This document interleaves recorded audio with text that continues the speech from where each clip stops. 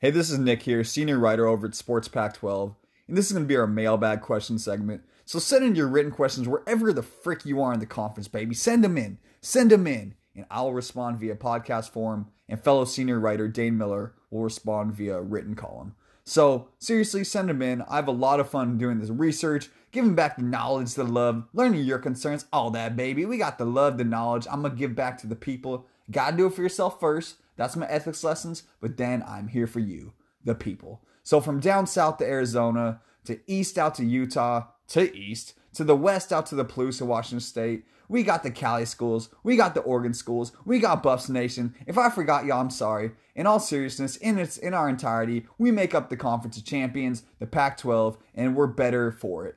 So without further ado, send in your questions. Let's come together and let's get to it. Today's question is from Benjamin in Phoenix, Arizona, and he asks, is Arizona basketball about to get in big time trouble for cheating? Then a little commentary. It's about time if you ask me. So the actual question is Arizona basketball about to get in big time trouble for cheating? And I'll get to that. But in regards to the commentary, I get where you're coming from, Ben. I mean, you want the game to be fair. You want it to be pure. And I completely understand that. But for me, I can't adopt that attitude. The only people who are really going to be losing here are the players. Whether it's a postseason opportunities, whether it's a scholarship. So in other words, a D1 player now may have to play D2, maybe go to a school he didn't want to. And there's just the only constructive thing that's going to happen here is the players lose. And that's not constructive. That's not the right word. But essentially the players are going to lose. And that's why I can't adopt this attitude. I don't like seeing this either. I hate the cheating aspect of sports. That's actually one of the reasons why I stopped watching the UFC, because it felt like every fighter was on steroids. There's a little side tangent. But so I get where you're coming from, Ben, but I refuse to adopt that attitude. It hurts me to see the players, especially young kids. They're not men yet. You can say what you want. They're just big kids. Don't forget that. They're just big kids, man. So I don't want to see them punished for something that they had no part of, really. And most of the players, in regards to UA specifically, were probably not involved in the scandal, kind of based off some research I did. So I'll hop into that later. But again, I can't adopt that attitude. So first and foremost, to now answer your question, is Arizona basketball about to get in big time trouble for cheating? So, representative of UA themselves said it was bracing for substantial penalties from the NCAA for the actions of Book Richardson. The school confirmed in May that an NCAA investigation was underway.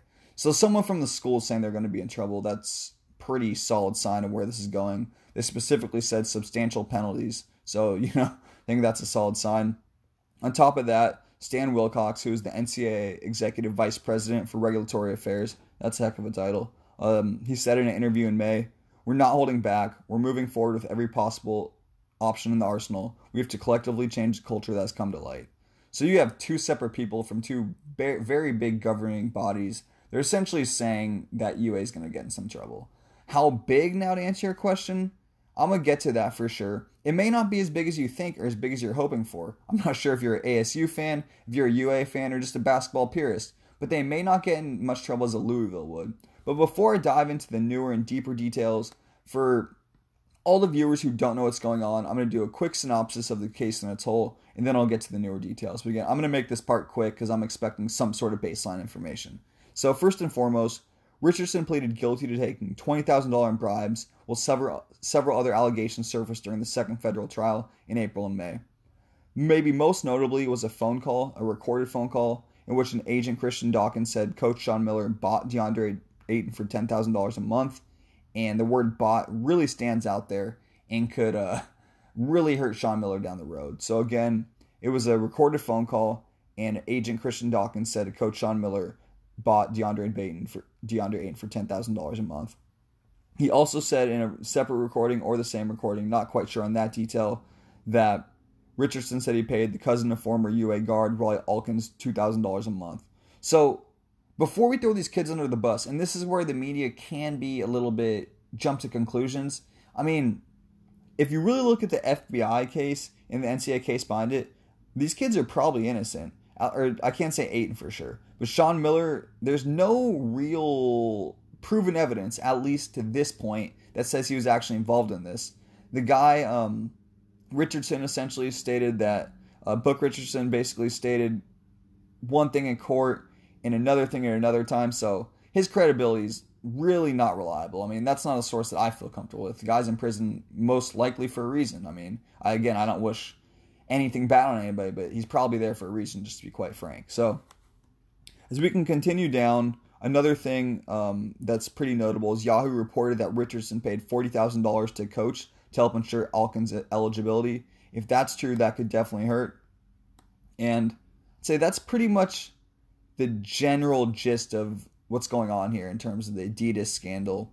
And UA is expected to be basically one of the last schools involved to receive a notice of allegations from the NCAA. So really, we just kind of have to wait it out. It's a waiting game. This process could take 5 to 6 months after the notice of allegations arrives, so it could be quite some time before allegations actually get laid down, or I should say repercussions get laid down.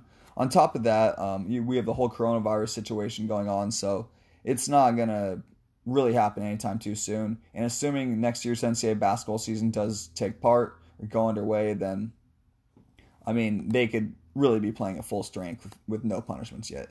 But so the new news, essentially, Louisville kind of got some information regarding their case, and I'm going to briefly recap them and then break that back down to Arizona. This Louisville-Arizona comparison is going to answer your question on how big of trouble Arizona is really in. So first and foremost, Louisville is facing level 1 and level 2 allegations, with the most severe being the level 1 violation, and that's essentially from the old Cardinals, the former Cardinals signee Brian Bowen allegedly received $100,000 from Adidas representatives. That's a large sum of money. But beyond that, there was a whole plethora of things going on at Louisville. Just really interesting stuff behind the scenes there. I mean, a bunch of level 2 charges as well. You have a sex scandal. You have escorts on recruiting visits. You also have failing to properly monitor its staff, and providing impermissible transportation and having impermissible contact. I struggled to say impermissible that first time there. So, I mean, you have all these level 2 violations on top of the level 1. So, Louisville is the school you can expect to be getting big-time trouble. And it may be a bit naive to compare Arizona's situation to theirs precisely. So, here's what we do know about Arizona and some new information. We all know that Book Richardson, the Arizona system, received some money. That's fact. I mean, that just happened. It's been said in court already. What is unprovable or unclear is that those payments ever got to the players. So in other words, did the players actually get paid? I mean, that's we don't know if they actually got paid. There's inconsistencies regarding the 8 Miller phone conversation, so we don't know what's happening there. More notably, though, Rawle Alkins, who was described earlier in this podcast, was cleared by the FBI. So he was cleared. So again, this is what I'm saying. Kids' names are unfairly being tarnished. He was cleared. He did nothing wrong. That's facts now. Cleared by the FBI. Not by Nick Bartlett, by the FBI. You feel me? Another player mentioned in the initial probe was Javon Quinterly, and he's already been investigated by the NCAA. And I'm not sure, so don't quote me on this, but the fact that we haven't heard more about this is probably telling me he didn't do much, or if anything at all. So again, that is not a fact, but he has been investigated by the NCAA apparently, and not too much has come to it as of my information.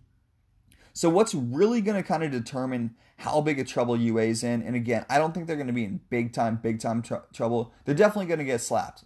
They're going to get more than a slap on the wrist, that's for sure. Something's going to happen, but I don't think that big time next level trouble is going to happen. And here's why. Essentially, UA needs to prove that they promoted an atmosphere of compliance, and that essentially means that Book acted in his own way. No one else on staff had any other information or any involvement in this. And if they can do this, UA might get by and not terribly program-ending type punishment. So they shouldn't be. That'll be interesting. That'll be interesting to see. The least, obviously, the NCAA is trying to prove that UA failed to provide an atmosphere of compliance. So that's going to be whole legal jurisdiction stuff that I'm not getting into. I do not have a law degree, so you have to ask someone else for that part if you're going into the law school aspects of it. So there are some similarities between the Arizona and Louisville situation, but as you can see in its entirety, I mean, Louisville has a lot of stuff going on where Arizona really they're not in that same tier. They didn't do quite as much. That's not saying that Sean Miller might not get in trouble, might not even get fired. That's not saying they might not miss postseason play. But I'm not here to speculate about what punishments the NCAA is going to lay down, because anything I'd say would be a cold-hearted guess. When we're previewing talent or like a quarterback, that's fun to guess. When it comes to someone's reputation, I don't feel comfortable doing that, and that's not something that I want to be a part of. So I can't tell you what the punishments are going to be, who did what, besides for the research that I just kind of laid down for you. Again, Richardson took the money. That's fact, but everything else is still kind of up in the air and hasn't been proven, regardless of what media is saying. And this is, again, facts. This is some cold, hard research. So, again, thanks for the question, Ben. I think that's a very interesting question. Not sure why you're saying it's about time if you ask me in terms of your commentary. Again, I think I don't want to see the kids lose. Probably just a bunch of good young men, honestly. That's how I feel. But thanks for the question as always. Interesting stuff, but hopefully we can get back to actual college basketball and none of this scandal stuff. All right, have a good day.